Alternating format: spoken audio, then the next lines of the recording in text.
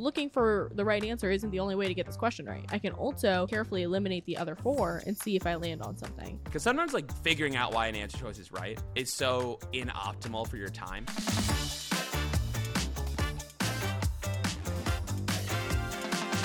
Hi everyone, welcome to the 7-Stage LSAT podcast. My name's Henry Young and I'm joined with my co-host Austin Sinha.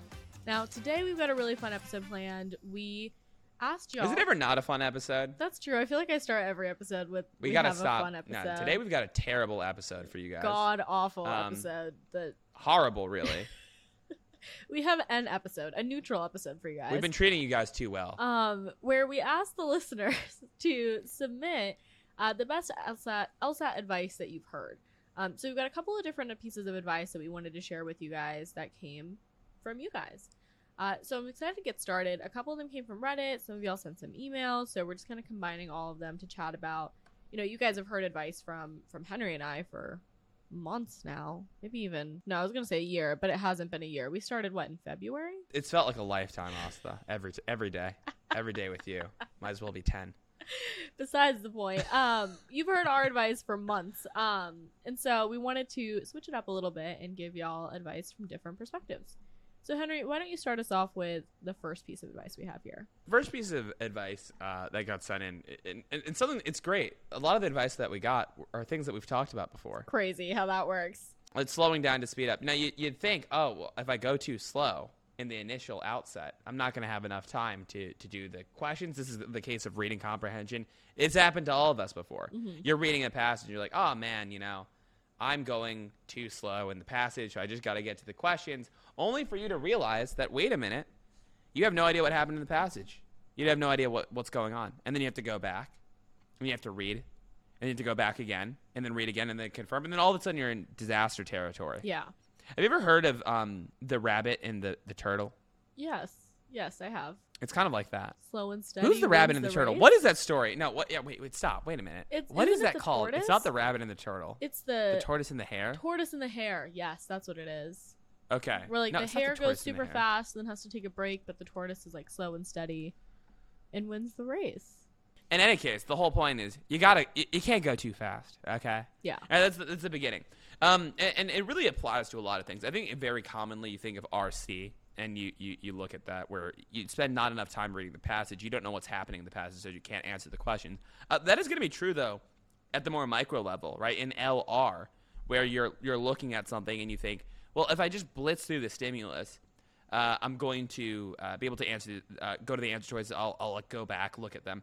And that's really, I think it's a pretty bad strategy because usually it's the fast reading that gets you caught up. Mm-hmm. Right? If you read slowly and you try to consume the stimulus up front, you can usually catch those little ideas that are how they trap you on this test. I'm thinking immediately to comparative phrasing. Mm-hmm. Right? If you read it really quickly or you don't spend some time to process the information, like I say drug X is much better at treating cancer than drug Y, you might think that drug X is even good at treating cancer at all. But it might not be. Yeah. Right? It could be neutral and that drug Y gives you cancer.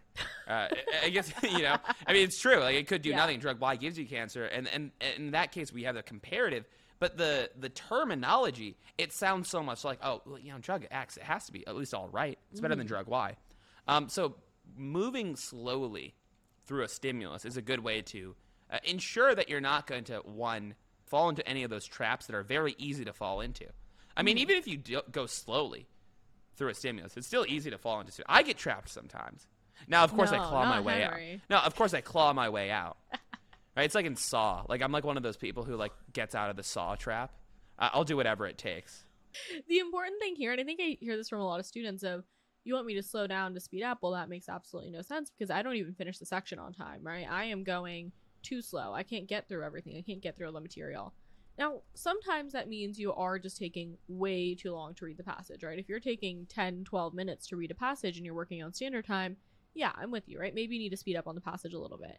But for the most part, that's not where a lot of the students that I speak to, that's not where they're slowing down. That's not why they're running out of time.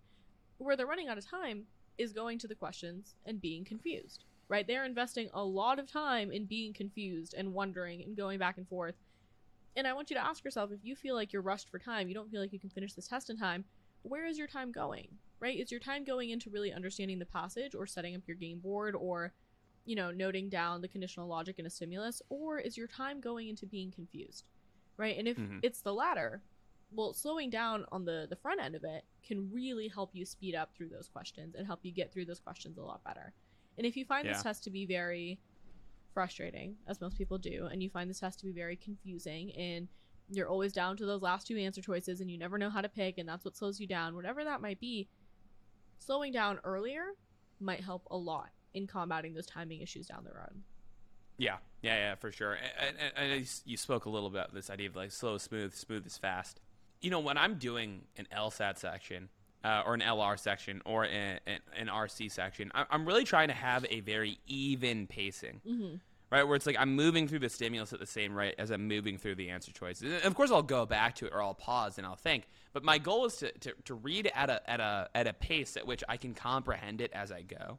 Right, instead of like reading really fast and then trying to retroactively, like understand what I just read.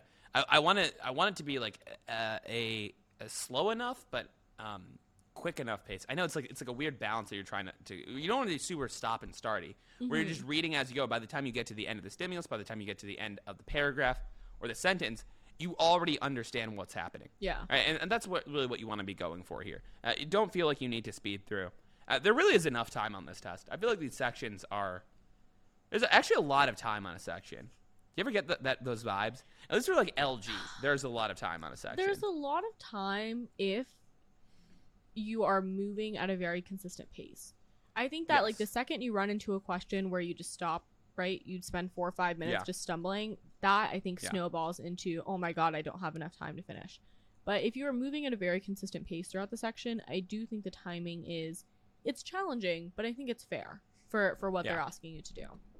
Yeah. That makes sense. Action item is what I usually say is pretend you're reading it out loud, but in your head.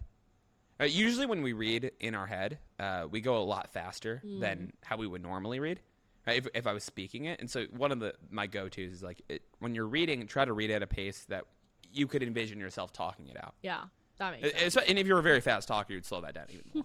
Right? So, have to slow down, right? Things like that, right? It is important to slow down when you are reading an LR stimulus because you want to make sure that you do not fall into traps. You have never spoken at that pace a day in your life. I know, right? But that's how I go. Like that's how I read it in my head. Oh it's kind of like how when you read like Reddit. Do you read Reddit ever? Are you on Reddit? Sometimes, sure. Yeah. I'm only on Reddit when, we're getting trashed. But when I read like Reddit, it's like I have like the same voice I hear. And they talk at the same pace. And that's the same my Reddit voice is the voice I'm looking at on the LSAT. Now, is that helpful? No. Is that something about me? Yes. Do with that what you will. I do think it's helpful advice though, to make sure your inner monologue isn't speeding you up, and that also right, I think if you're slowing down with how you're reading, it's a lot easier for you to stay focused on the task at hand and not be panicking about the last question, or I only have so much time left, or I'm freaking out, or this is life or death, which we'll go into in a minute here. But yeah, I totally agree with you with all those timing tips. So the next one that we have written down here is however long you think you're going to study, take that and double it. Double it. Give it to the next guy. Talked about this a lot on our episode, I think it was 2 episodes ago now, about whether or not you should retake and when you should study, or when you should plan to take the test as you're studying. I think that's a really helpful frame. I think a lot of people hear this like, study for 3 months and you'll be ready to go. And I think maybe for some people that works out really well, but if you're looking to really reach your potential on this test, double it. Right, and try to some people win the lottery. Some people win the lottery. That is fair. Yeah, it's true. There is a winner of the lottery. And and again, it just depends on what your goals are and what your timeline is. But if you're looking to reach your ceiling with the score that you can get and open up all the opportunities that you can with getting the highest LSAT score possible, give yourself enough time. I think we've said that 30 million times on this podcast, but it's one of the most important things that I see. Right, if you are planning on applying this cycle, right, today is September 19th that we're recording this. If you're planning on applying this cycle and you just started studying for the test and you want to take it in November, you'll get a score, but it just might not be your ceiling, right? So give yourself enough time as possible. Any other kind of quick notes on that? I know we've hashed that out a ton on this podcast. Yeah, I think it's just good advice, right? And the doubling it, don't take that literally. More is take that giving yourself the opportunity to study longer. Yeah. Don't set a hard cutoff for yourself. Absolutely. All right. Okay. Next one. Get ready to study in a different way than you did for school. This Well, that's a one pretty was good one. interesting. Yeah, the way that this one was laid out was, for school, I think a lot of the studying that we do, depending on what subjects you were studying, but was focused on memorization, right? Making flashcards, making outlines, trying to memorize everything that you can. And that works really well for school. Something that we've also said a lot on this podcast is that the LSAT is not a test of memorization, it's a test of habit. When you're studying for school, that works really well, but this test is not designed to be memorizable, right? You can make flashcards for certain things. I don't say swear off of flashcards for the LSAT, but flashcards are not going to help you complete your studying, right? It's a tool that you can use. Yeah, but that can't just be it. So instead of focusing on memorizing and spending a ton of time learning all the foundational stuff, it's important, but you really have to practice, right? Practice the skills, make a strategy, make a plan, do all of those things, because and I think Chris talked about this a lot in the episode that we did with him recently, of the test has a really good way of kind of equalizing itself, where you can memorize everything from one test and then still score the same on the next test, right? The information doesn't carry question to question, it carries from concept to concept or strategy to strategy. So if you're just getting into studying and you're thinking this is going to be like the SATs or your final exam for your stats class or any other type of schooling that you've done, don't be surprised when the LSAT is different, right? It's something that's just a completely different beast than any other test that most of us have ever taken before. I personally had never experienced anything like the LSAT before in school. I know you were a philosophy major, so did you have some exposure to this stuff, or was it still different? Yeah, I mean, I feel like I could have written this piece of advice because I just didn't study, and so. Oh my god. Yeah, I think in philosophy, it's a lot more paper writing, so it's not, you don't really experience a lot of tests. And so, it's definitely a little bit different in the sense that, I feel like I hadn't done a multiple choice test in, I don't know, 3 years. Yeah. It had been a long time since I had taken it, and I didn't really know what to do to study for it, besides just, subscribe to 7-Sage, and then everything got very clear, and it was a straight and easy path. Of course, of course. I do agree that it's a lot less raw memorization and a lot more retooling your thinking. Mm-hmm. I mean, ideally, right? In theory, it's you could stick an alien in front of the test, knowing nothing, right? And if they just knew English, it pretend it's a perfectly rational alien, right? Let's say they don't know much about the world. They could get a perfect score on this test. Oh, they could get a perfect score on this test okay. because it's not a memorization thing, right? It's a matter of reasoning. Yeah. Right. And so when you are taking this, what you're looking to do is to build a better reasoning foundation rather than remember any one thing. Yeah. Now, I do want to add to it, there is an element of memorization. You do have to memorize things like only if indicators to understand conditional relationships and understand, what a sufficient condition is, what a necessary condition is. That is maybe 5% of your studying. Yeah. Right. Most of it is just in the application. And I think that also goes to a good point too, where if you're doing the core curriculum of any sort of a book or any sort, I don't want to speak for all the books, but I'm guessing this is going to be true for a lot of different study materials. Don't feel like you need to be an expert after you're finished with a chapter or you're finished with a lesson or you're finished with the module. Right? Becoming an expert comes from practice. And so as long as you have a couple ideas about the concepts, the rest of it gets ironed out just through repetition and practicing. Definitely review a chapter, right? Definitely review the lesson. But if at the end of the lesson you're like, oh my God, there's 1,000 things, I need to remember all of them. No, you don't need to remember them. You just need to start doing. You need to be aware of them. Yeah. I think it's a really good point because I get a lot of questions of, I finished the core curriculum. It is a great point, isn't it? I finished the core curriculum. I can't help myself. I can't help myself. What was I saying? I get a lot of questions of, I finished the core curriculum, and my score didn't go up drastically. What did I do wrong? What happened? It's okay, well, doing the core curriculum or learning the foundations of this test is necessary to get a good score. It's not sufficient though, right? You've learned all the things. I think once upon a time I talked about a swimming metaphor of you can read about swimming and watch people swim and do all that stuff, but you're not actually going to be a swimmer or be any good at swimming until you actually get in the water, right? So I think that still really applies. So you can learn all the things, learn the foundations. They're very, very important, but your improvement most likely is going to come from practice, right? Practicing these skills over and over again. All right, let's move on to the next piece of advice then. The way that I have it written in my notes is relax. No biggie. And the point of that, the idea is, I think that the importance of the LSAT is emphasized a lot, and for good reason, right? The LSAT is important. It really strengthens your application, yada, yada, yada. Yes. But I think that a lot of people take that and go into this like doom mentality of it's do or die. And, you know, it's not do or die. You know, it's important. But I don't think you do yourself any favors by overemphasizing the significance of this test as you're doing a practice test or as you're working on a problem, right? If you're trying to map out a logic game, a helpful thought is not, if I don't map out this logic game, my life is over. A helpful thought is not, if I don't finish this in the next 5 seconds, everything I know is going to crumble, right? And I know that sounds dramatic, but I'm sure a lot of people listening who have been at this for a little bit, especially if you've been studying for a while, have felt that way a lot. And I don't have any, you know, one size fits all how to stop stressing about the LSAT, right? I don't. I personally, I think I've talked about how like my hair started falling out after I studied for the LSAT because I was still am a highly anxious person. Yes. But whatever tools that you use in your real life to help mitigate your stress and mitigate your anxiety, I would highly recommend using that when you're studying for the LSAT. So whether that's exercising or making plans with people you love or, you know, keeping up with your hobbies, keeping up with other things, whatever you can do to make the LSAT not a miserable, stressful experience, the better, right? Because you will perform better if you're not worrying about the future of your career in the middle of an RC passage, right? And I know how dramatic that sounds, but I don't think it's a feeling that is isolated to just a couple people.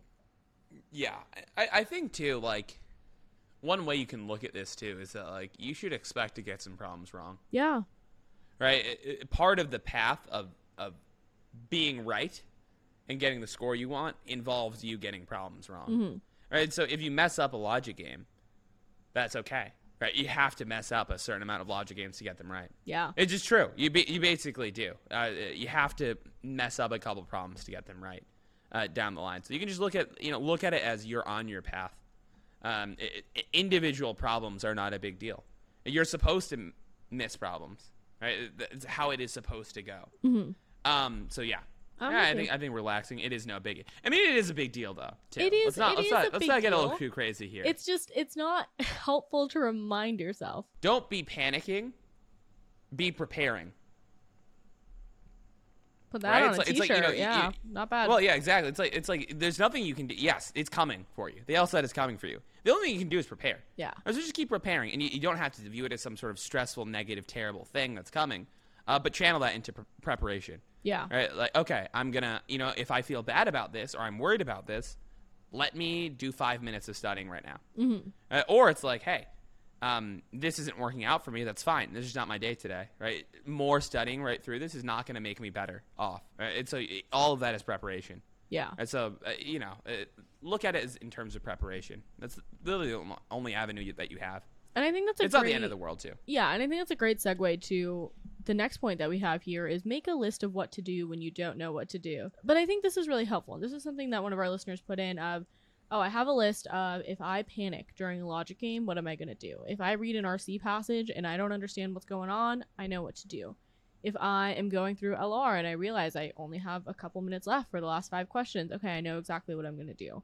And I think preparing for those worst case scenarios and actually making a physical list, right? Something that you read over before you take the test can do wonders for mitigating some of that anxiety that you might have about the things that could potentially go wrong.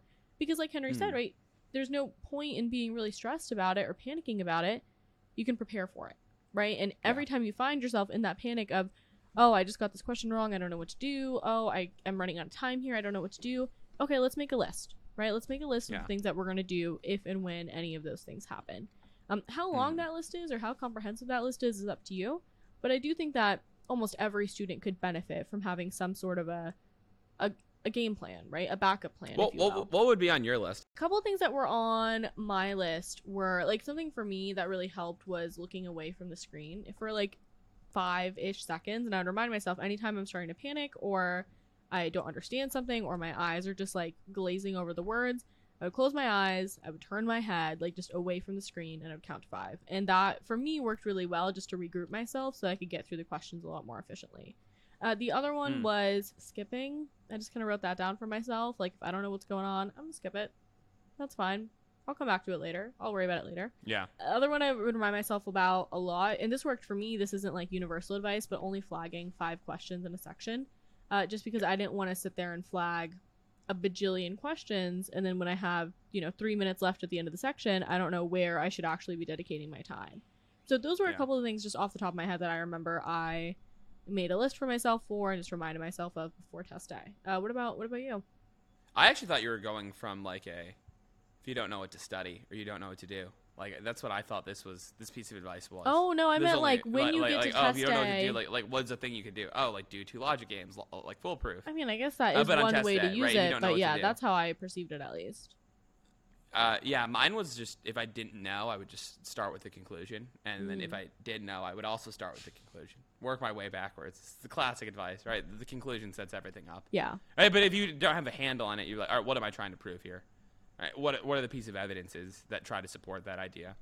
Are there any not code words? What's the words oh my god. Categories? This is how you know my brain has been rotting. Oh. The category words. The code words. They're the code words. It's crazy. Whatever. Yeah, the category words. Like are they talking about iced coffee in the stimulus, and they're talking about cold coffee in the premises. And those 2 things aren't the same. Things like that. Yeah. And so yeah, having that list I think can be helpful. If you're someone who often finds that they get stuck, it is going to be useful. Mm-hmm. I agree. All right, let's move on to the last piece of advice we'll talk about today, which we got from Reddit, actually. We made a Reddit post for this episode, and the piece of advice is you get 2 chances to answer every question, picking 1 correct answer and eliminating 4 incorrect answers. And the way that I've heard this piece of advice phrased in other ways is you have to make 2 mistakes to get a question wrong, right? You have to both incorrectly identify that the right answer is right, and you also have to incorrectly identify that a wrong answer is right. There are 2 opportunities for you to get through these questions, and I think if you're struggling with finding the right answer, it can be really helpful to just flip it and be like, okay, looking for the right answer isn't the only way to get this question right. I can also sit here and really carefully eliminate the other 4 and see if I land on something. And I think that would be a great thing to add on, a list of what to do when you don't know what to do. Start eliminating, right? Start there. Try to knock out at least a couple of the answer choices before you start panicking or skip the question or move on or whatever. So yeah, I think that piece of advice is really, really helpful. Do you have any other thoughts on that? Not only is it sometimes another way, sometimes it's the optimal way. In LG, very frequently you're ruling out 4 answer choices and you're picking 1 without even really realizing like why the right answer choice works. But you just know that 4 are wrong, so you're just gonna pick it and you're gonna move. So like in LG, that's often the case. Is you're ruling 4 things out, and it's an optimal strategy. It's not even like a worse strategy. In LR too, if you're really stuck, you can rule 4 things out quite easily. Not quite easily, but there are a lot of questions that I think are really hard, where the wrong answer choices have like some pretty flagrant issues, and the right answer choice is hard to see, but there's nothing obviously wrong about it. Yeah. And so I'm going to this one sufficient assumption problem about like money not existing, where the right answer choice, I guarantee anyone who got that right, ruled out 4, picked it, and then they came back to it maybe after the fact to prove to themselves why the right answer choice is right. It deals with, it's an embedded conditional, and you have to take the contrapositive. It's very complicated. Oh, goodness. Yeah, but it's a very good strategy, because sometimes like figuring out why an answer choice is right is so inoptimal for your time. Yeah. Right? It just eats up way too much time. Like if you have a pretty good guess, a pretty good reason why 4 of them are wrong, you don't have to know why the other answer choice is right. So I do like that piece of advice there. Okay, awesome. That brings us to the end of today's episode. I hope you guys learned a little something from both us and from your fellow listeners. So thank you to everyone who submitted the advice that they wanted to share, and I'm glad we were able to talk about it. So until next time, bye y'all. Thank you guys.